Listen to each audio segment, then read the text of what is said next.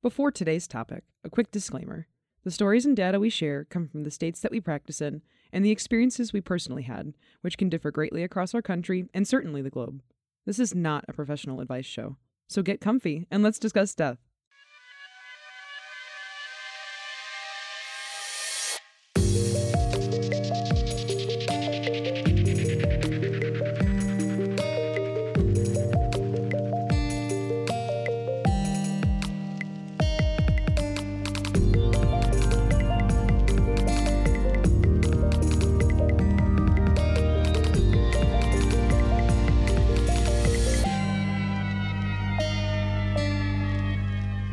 Hello, and welcome to Mort Mike, a down-to-earth discussion on death and dying. I'm Jem. And I'm Red, and this week we are your afterlife archaeologists. I am very excited for today's episode, as it is the first in a long line of its kind. We would like to take time every now and again to discuss death, funeral rites, dispositions, and death culture in general for different religions, peoples, and empires through time and space. To kick off this new series, we thought we'd start with one that many listeners probably at least know something about, and that's ancient Egypt. When I was in high school, you were either a horse girl or a mummy girl, and you bet that I had a copy of Egyptology on my shelves, so it just felt really right to start here.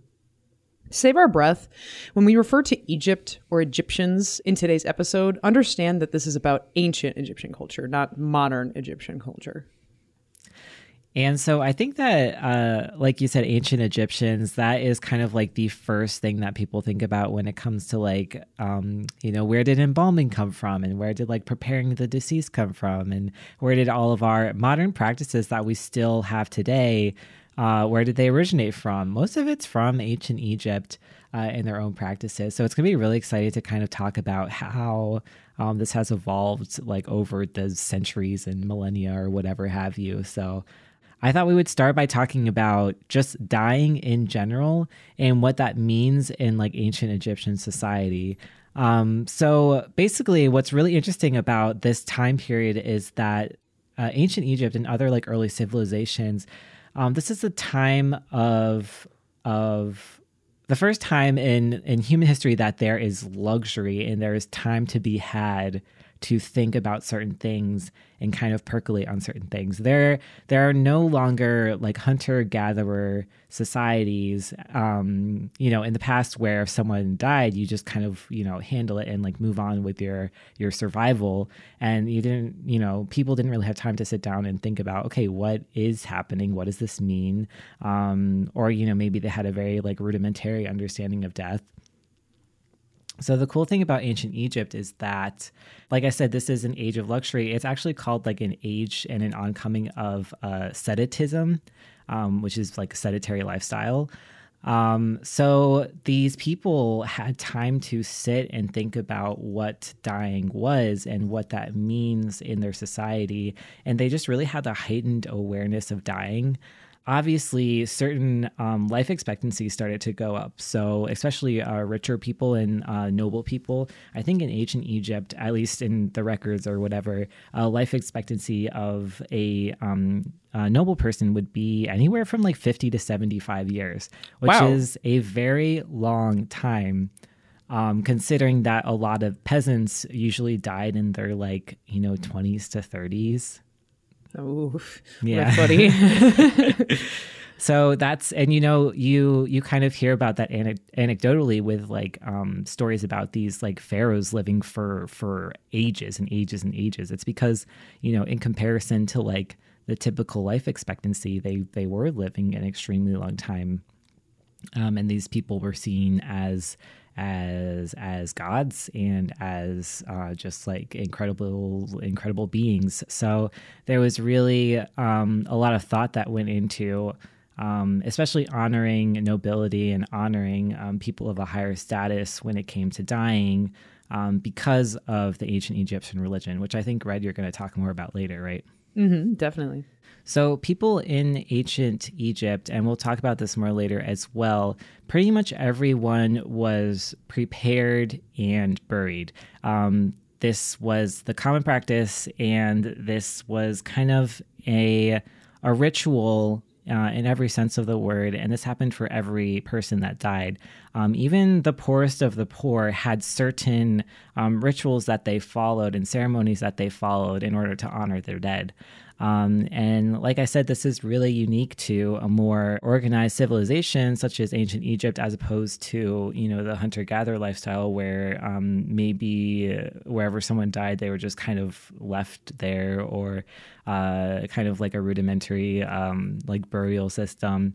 Well, especially when, they're mobilized and they're moving from place to place to find different sources of things that they need. Like, they never really settled down. So especially with this empire, I'm assuming that they would have had time to set up roots and create systems and specialize in their jobs, and like stuff like this kind of comes along with that, right? Yeah, and so we're definitely going to touch on all that stuff later. But then another thing you have to think about is that they're starting to understand death. This also means that they're starting to understand what the act of dying is. So because these people are sedentary and they're, settled in a certain place, they start to become aware of the act of dying, and they kind of have an idea of when someone might be dying or is going to die. This gives the person that is actively dying, this is the first time really in society that this person has a role in their own death. So this is where kind of a spirituality sort of develops, where these people that are dying are requesting spiritual and material items for the afterlife that is taught through their religion, through their scriptures, I guess, for lack of a better word. So it's really cool that this is kind of the start of like a death positive quote unquote environment. This is the origins of that, because basically these people are becoming more aware of the act of dying and their own death, and they're able to kind of plan for that. And it sounds like a really modern idea, but it's written down in all these records. And I just think that's so cool that they, just started to have this kind of like societal understanding of like, this is what like death and dying is, and this is how we're going to deal with it. Well, especially when you're not so concerned about where your next meal is coming from, like your mind is able to do a lot more gymnastics in more theoretical and philosophical ways, right? Mm-hmm. Like that's really cool. And so because ancient Egyptians were actually, ancient Egyptians were really, I don't want to say like enamored, but just really cognizant of the act of dying and the concept of an afterlife, and what does happen when this person like ceases to exist. They put a lot of thought into their religion, specifically regarding death and dying, and it kind of permeated like their lives and their whole society. Absolutely. So here we go. We're going down the rabbit hole. Everybody put your seatbelts on. Here I come with my entire 20-page thesis paper on this. So a lot of people are familiar with like ancient Egyptian gods. They were not monotheistic, as we see in many mainstream religions today. Monotheistic meaning belief in one singular god, or like a central god. Christianity doesn't count because I guess all three of those things, the Holy Trinity, is just one man anyway. But the ancient Egyptians were polytheistic. There were many gods that they sought different aspects of their life from, that were basically paired with different things. And it's a lot. It's like almost for everything that you could think of, there's going to be a god attributed to it. So when a lot of people think about like Egyptian gods of death, the most common one that comes to mind will be Anubis, right? He's our jackal-headed original gangster god of death, even before Osiris. And he's mainly the god of embalming, the overseer of a trial of soul judgment, but he's also the protector and guide to those that enter the afterlife. He's a watcher over of cemeteries, and the list goes on and on and on. He's pulling most of the weight for the dead in Egyptian culture, to be honest. But going back to mentioning Osiris, he is recognized as the god of the dead, the afterlife, the final boss of soul judgment. After being killed by his brother, which is super lame, he was embalmed by Anubis and then bypassed him as ruler of the underworld. But Anubis is still pretty much always seen as like the god of death, truly. Isis, then, is another god, or rather goddess, of magic, fertility, and rebirth, and is Osiris's wife. And with her magic, she assisted Anubis in embalming and bringing back Osiris to life. And fun fact, she's Osiris's sister, so that's fun. Oh, those old-timey people. Their crazy incest mythology. Yikes. A few other gods that play some decent roles in Egyptian death culture is going to be Ma'at, a goddess of balance, law, order, and truth. You can think of her as like Lady Justice with the scales, you know. We also have Ammit, goddess and soul executioner. We have That's Thoth. pretty badass. I know, right? I cannot wait to talk about her later. It's super cool. We also have Thoth, who is a scribe to all of eternity and one who records the naughty and nice list of who got into paradise and who didn't. There's like a bazillion other gods that either share tasks, have crossovers, or play minor roles in death, but these are just the main ones. Otherwise, we would literally be here all day on just gods and goddesses of death alone. They literally, like, I'm not joking you, there is a god for everything. So one of the big questions that people might be asking with Egyptian afterlife, is there a heaven or hell dichotomy? And they didn't quite have the concept of heaven and hell that we see in like modern Christianity, but there are like these themes of paradise. Death itself was viewed not so much as an end, but rather a transition. If one's soul got a pass from the gods, good old thumbs up from the deities, it would continue on its journey to paradise in the field of reeds. And what that was an idealized version of the living Egyptian world. So basically a mirror image of a world they once lived in, but, you know, crops never died, water was always plentiful, things like that. Those who weren't as lucky to be judged worthy of a chance at paradise didn't go to a hell. They just got destroyed, like obliterated, like not existing was far worse a fate to them than going to a hell, like a place of punishment. Wow, that's really interesting. I mean, it makes sense, you know, because it's like a fear of death, but then also a fear of just ceasing to exist anymore. That's very interesting. Yeah, honestly, I like that more as a concept than like eternal damnation. Like just not being alive and there's nothing to look forward to, I feel like is much worse in its own concept. So I liked that a lot, finding that out. An interesting change that occurred through Egyptian history was the democratization of the afterlife. It was a switch from who you were as a person dictating your entry into paradise, but actually on your knowledge of how to get there, which they use like spells and guides, and I will definitely jump into that later. So I thought that was very cool. It made the afterlife more accessible to people. So that's like the OG leveling of the fields for different, you know, class structures. Exactly. And that's what I was talking about, where, you know, these people, like, as a society started to have like these plans where like, hey, I need this and this and this before I die, or else I'm not going to make it in the afterlife. So you're right. Exactly. Like peasants had as much of a chance as nobility. Obviously, maybe nobility had more access to more of these like spells, quote unquote, and guides. But it really was kind of like you said, like a level playing field. It's very cool. And there are quite a few things that a person has to do these preparations that you're talking about to get into the afterlife, whether you're rich or poor. There's a lot that goes into it. If you found yourself dead or dying, you had better hope that you had networked really well beforehand. I thought making arrangements for a funeral today was a struggle, but you need basically an entire convoy to take care of things for you in ancient Egypt. A tomb team, if you will. Ooh, a hired tomb team. I'm laughing at my own jokes because it's good. There were various goods that needed to be procured to accompany someone after they passed on, and they were mainly broken into two different categories.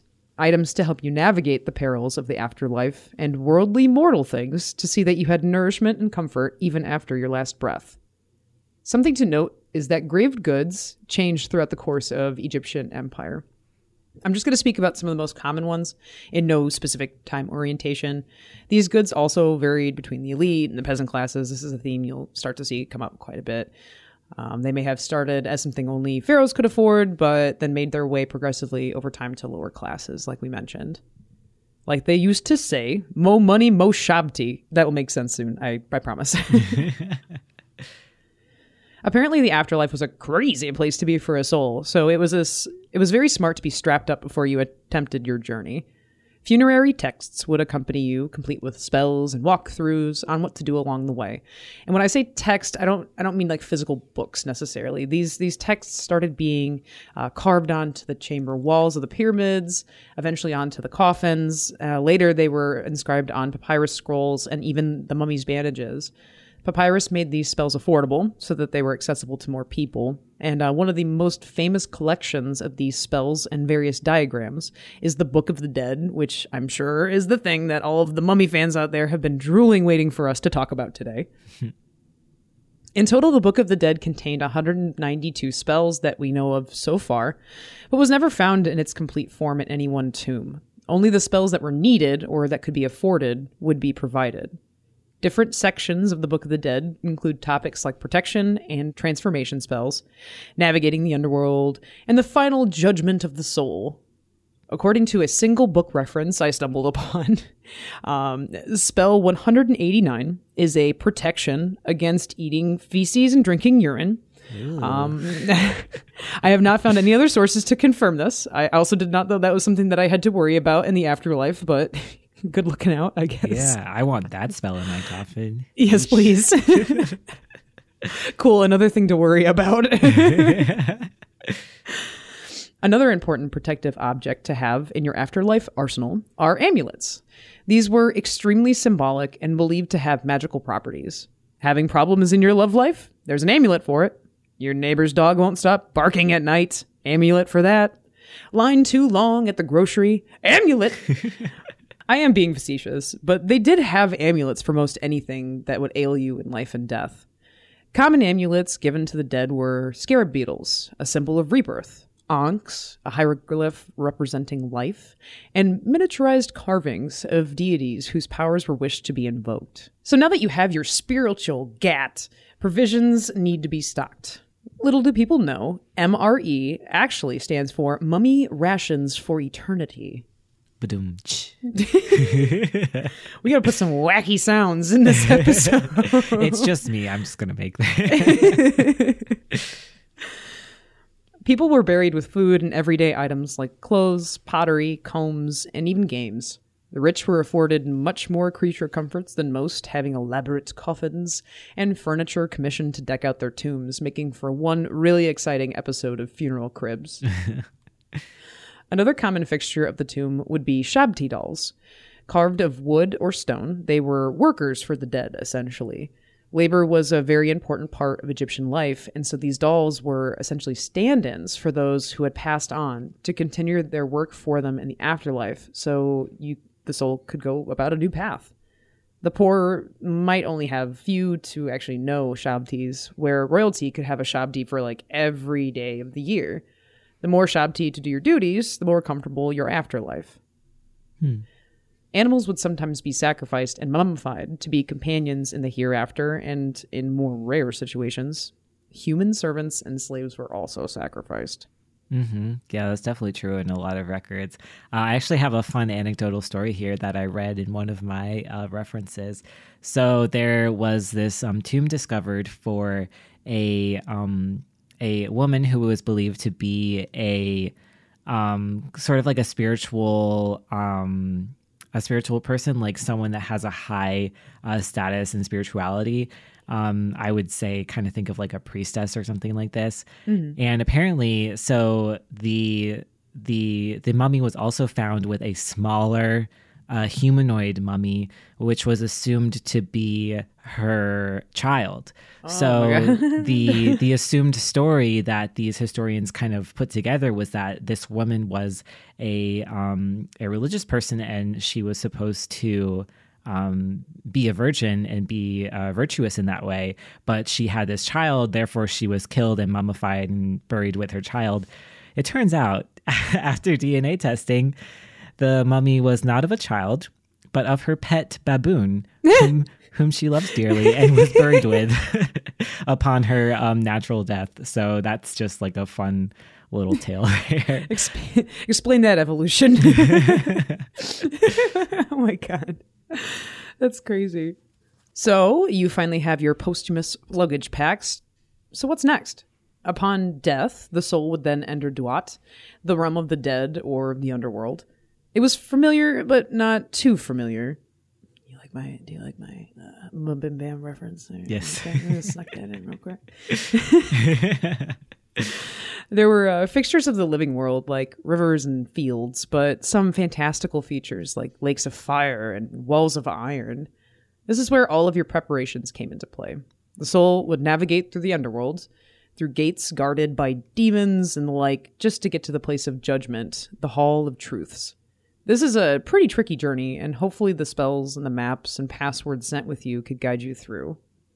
So once you arrived at the hall, this kicked off a 2-part judgment. This is something that people are probably pretty familiar with. Your heart would be placed upon a scale against the feather of Ma'at. This was overseen by Anubis. If your heart was found to weigh more than the feather, it would be fed to Ammit, the crocodile-headed lion hippo that I talked about earlier, which is just a fever dream, like of a concept. The heart was seen as a part of the soul, actually, for this reason, and was left in mummified remains to be present for the judgment. You would also be tried in the second portion by 42 lesser gods, each in charge of confronting you about a different specific sin. It was basically a giant trial where you were being prosecuted by 42 lawyers in front of the judge, the god of the underworld himself, Osiris. You would have to plead innocent to crimes such as murder, lying, causing tears, adultery thrice for some reason, being loud voiced. And my favorite wiki entry for God number 39 sin, it literally all it listed next to it was doing ... question mark. Doing? So all you out there doing, stop it. Bro, I would so not get into Egyptian paradise, man. Doing? Just cut that stuff out.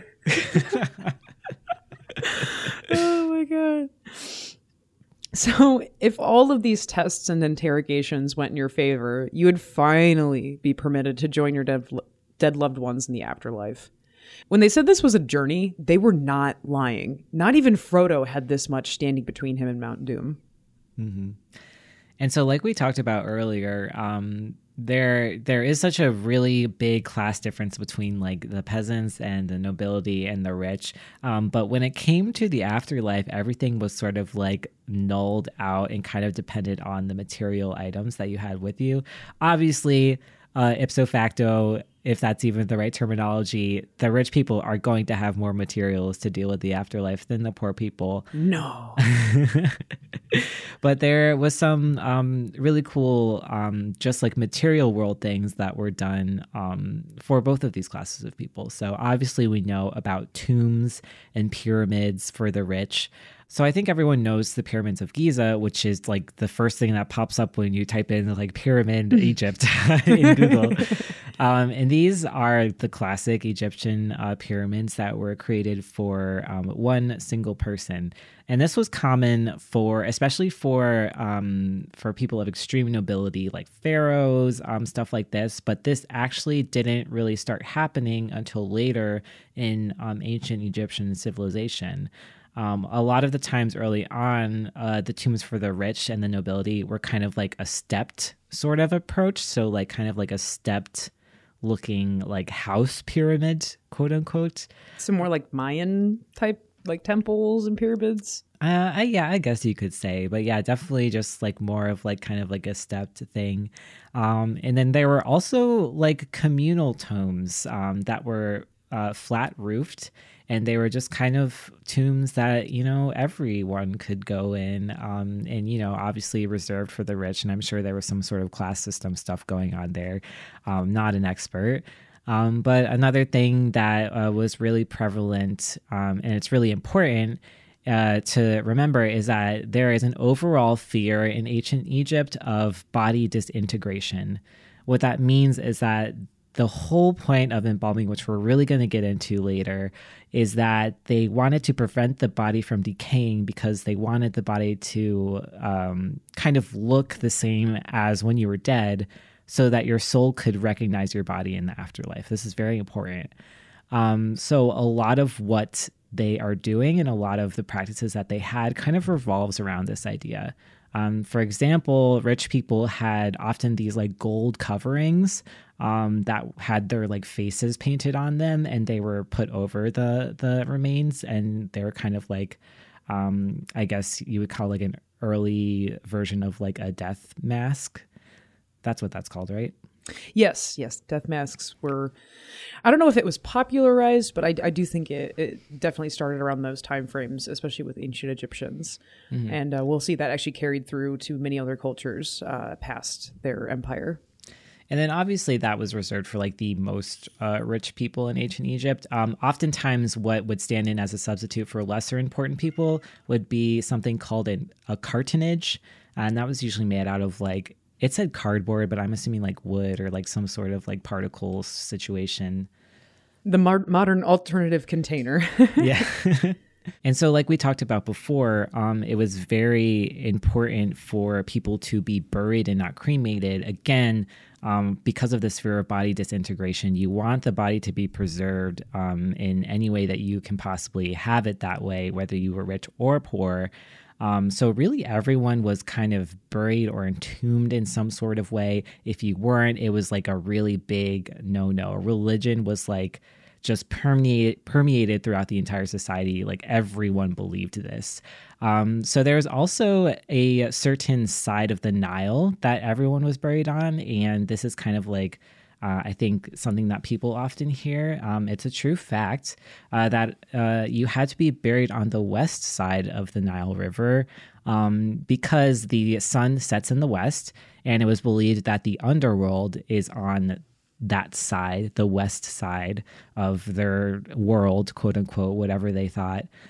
So yes, everyone was buried on the west side of the Nile due to the reason that the underworld was over there. It would be easier for the person to get to the afterlife. So burial was not just enough for preserving these bodies. I mean, bodies still decompose even in like a dry, hot environment like Egypt.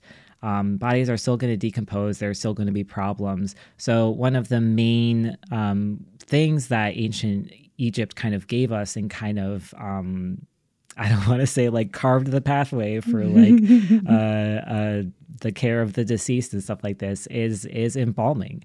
Ancient Egyptians used to embalm their bodies. And not only was this done for the rich and the noble in a very elaborate process that Red is going to enumerate for us shortly, but also basically everyone to the poorest of pheasant had their own version of embalming that was extremely important for preserving these bodies. So the ancient Egyptians were actually some of the first peoples to be credited with the process of embalming, especially their own unique one that they came up with due to their resources available and where they were located geographically. So like Jem said, preserving the body through mummification had that one main function of allowing the corpse to look like a person and the person that died long enough for the soul to be able to find the body again. Embalmers were specialized priests with a knowledge of human anatomy as well. And when someone passed away, their body would be taken to the embalmer's tent for purification. It would be washed with palm wine and rinsed with water from the Nile River. And then the body would be transferred to a secondary tent, and that had the nomer of the House of Beauty. And this is where the real show gets on the road. Ooh la la. So organ removal came first. An incision with a shard of obsidian would be made into the side of the body for the lungs, the liver, stomach, and intestines to be removed. The heart was left for the afterlife purposes. The cavities were then washed with palm wine again, and the reason being was that there was an ethyl alcohol content that was perfect for disinfection and preservation. The organs were then further preserved in natron, a mineral salt that was harvested from dried up riverbeds, and then the organs would be placed into respective canopic jars resembling the four sons of the god of Horus. It is really cool that they kind of figured out, quote unquote, to use alcohol to kind of preserve these things and disinfect. Germs were not really a thing in ancient Egypt. Germs were not discovered yet, guys. Also, we still use alcohol today to preserve organs for specific studies. So it's really an actually scientifically sound method of preservation. Especially considering, like, because we didn't know about like science and tiny little bacteria, that this is like all very trial and error and just observational, right? Like they just noticed that certain things did certain things, and so they started doing it, and it took hundreds of years for this to become a practice that worked the way it did. Now, everyone's favorite procedure, I remember writing this out and being like, I should put in like a quick little thing to show how to pronounce this, but I'll remember it. Let me try. Is it excerebration? Yeah, that's why. Because cerebrum. Yeah. Listen. This is why we both have to be on this show, because we're two halves of the same brain cell. Oh yeah, just one brain cell, baby.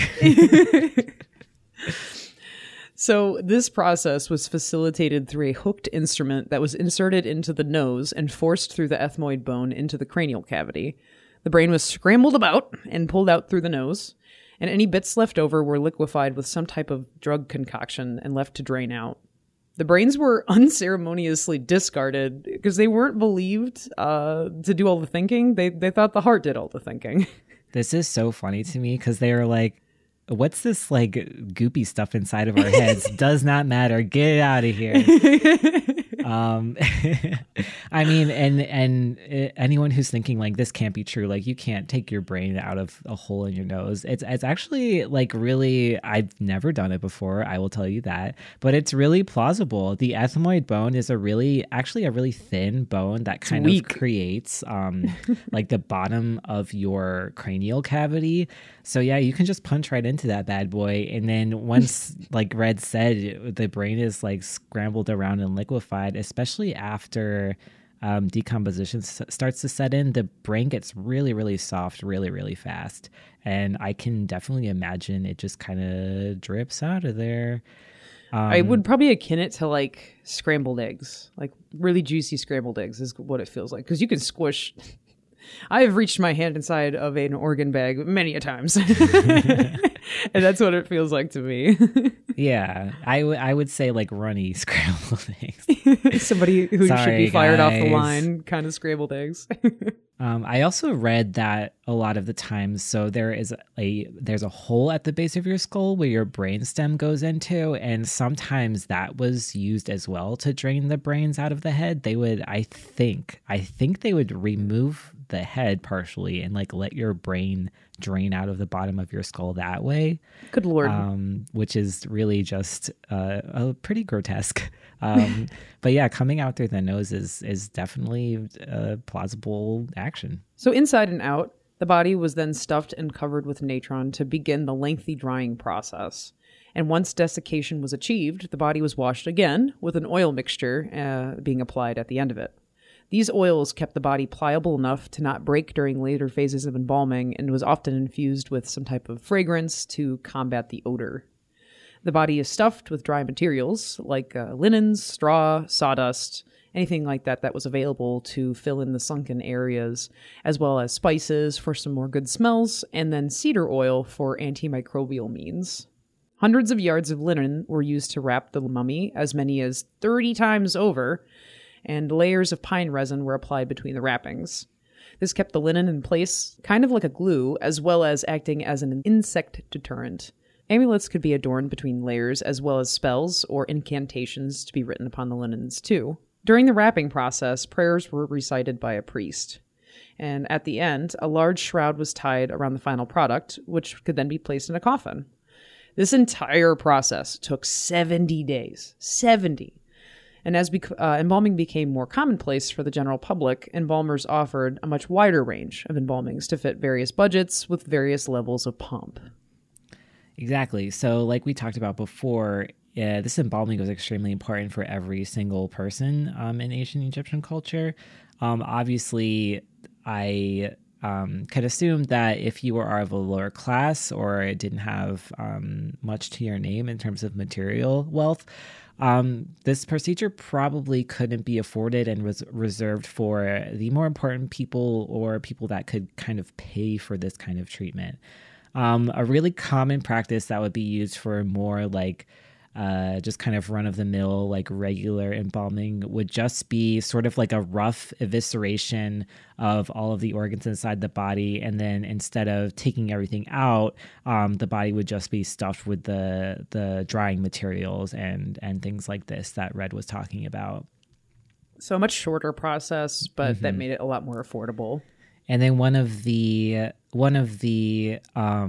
cheapest options, the basement budget option, as we the should back say, alley embalming, was this thing called evisceration per anno, which means through the anus, I'm assuming, where they injected large amounts of cedar oil up the anus and then kind of squished everything around in the body cavity, and that was considered quote unquote embalming for the poor, the poorest of the poor. Would it help? Maybe. But I guess it's better than doing nothing.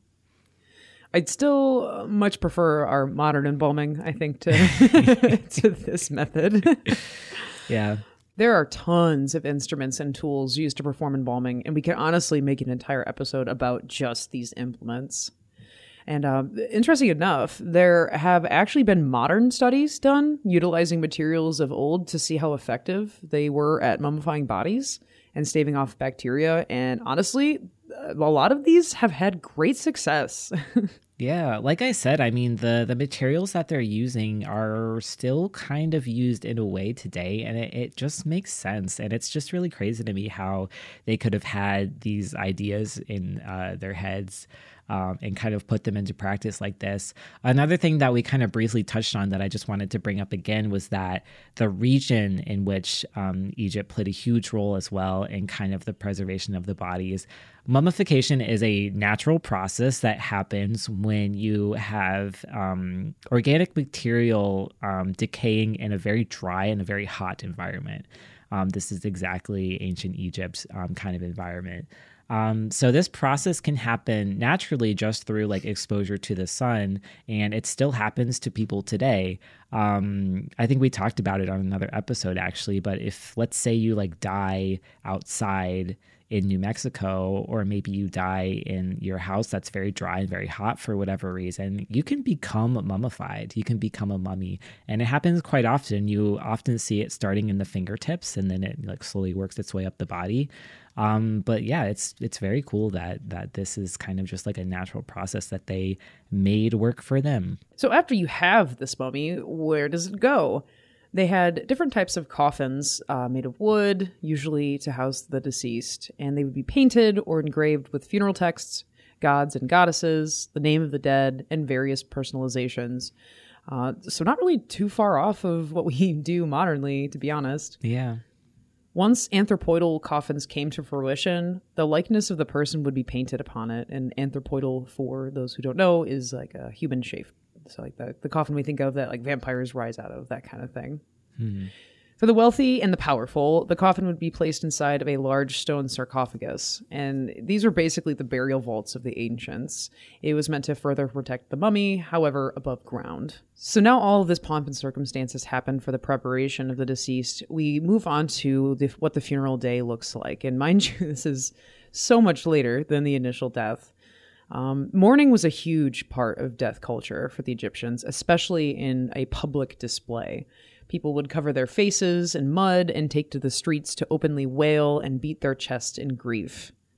Funerals in Egypt were more so resemble our modern procession to the cemetery with graveside prayers.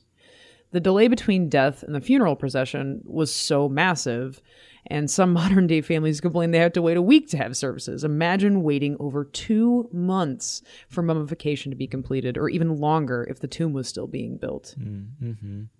That's kind of that's a funny comparison. Yeah, because I think now we're so used to wanting that finality immediately. And yeah, in ancient Egypt, they had to sit and prepare the death for a very, very long time. A lot of time to sit with the death and be present for that. So during the procession to the burial site, the mummified body would be received from the location of embalming and processed via animals like oxen, either to the deceased home or directly to the place of interment. The family would jaunt along the coffin-adorned sledge. Those in grieving would usually show so by not shaving, displaying mud or dirt on their heads and faces, or tearing their clothes. Walking along with them would be offering bearers carrying the graved goods, priests, and sometimes even professional dancers, wailers, musicians, and singers. Chief mourners role-playing as Isis and Nephthys would perform the Lamentations, which are funerary texts depicting Isis and Nephthys' call to Osiris' soul to rejoin the living. So very, very theatrical. Yeah, this sounds like a party. I like it. Honestly. Burials of the dead were preferred to be on the west side, as Jem said, so a boat was often used to ferry the procession across. There were many readings and prayers that priests accompanied the funerals with, but the most important ceremony was the opening of the mouth rite. It was utilized to reanimate the mummy for the soul to continue using it in the afterlife. Spells would be recited, and various body parts would be touched with ritual implements by the priest to allow the body to see, hear, eat, drink, breathe, move, and anything else a body would need to do after death again. And then after the entombment, a grand feast would be held because every good death deserves a good party. Yeah, that's very awesome. It's kind of sort of reminiscent of like, I don't know if there's any correlation at all, but like what you would see in like a New Orleans type celebration for like funeral processions. Just kind of like, I don't want to say like a celebration because of the like professional mourners and stuff like this, but just kind of like a procession and like a very like big affair. I like it. Yeah, absolutely. We see a lot of these things kind of carried throughout history and even into modern times, obviously still with the same concept that the rich get more of the pomp and circumstance than the poor do, but there is always so much more involved in some of these funerals where you have the limos and you have this like giant cacophony of different things that make up. We actually do still see professional wailers being used in certain religions nowadays, and all of these things. So it's just so interesting to see the different threads that have run through history and continue on in different aspects of different religions and cultures. So I'm very excited to do more episodes like this to be able to show like what has progressed with us as a human race. Yeah, definitely. Yeah, this has been really interesting, like looking into this kind of stuff. We all know about, ancient Egypt and like embalming and blah, blah, blah, and the mummies. But just being able to take a look back at the social history and sort of understanding where this all came from as like an ancient civilization was actually really cool. I really enjoyed it. Yeah, honestly, this was one of the episodes that I had some of the most fun researching. Mm-hmm. Something I did want to mention as we close out this episode is that the ancient Egyptians weren't obsessed with death. I know it can seem that way with how elaborate some of their burial practices can be and with how much mummy madness is portrayed in films. Like many people could easily formulate that they were constantly occupied by the afterlife and readying themselves for this transition, for this giant journey. But a lot of these practices point more to their occupation with living and living a good life and carrying that on into the hereafter. And for heaven's sakes, no pun intended here, their paradise is literally just the living world with a few less worries. Yeah, that's good enough for me. That's good enough for me too. Sounds like a good place to be. And that's all for this week on Mort Mike. We'd like to connect with you guys on our socials, so like, follow, and subscribe to us on Facebook, Twitter, and YouTube at Mort Mike Podcast. It would mean a lot to hear your feedback, so please tell us what you think in a comment or drop us a rating on whatever podcast hosting site you use.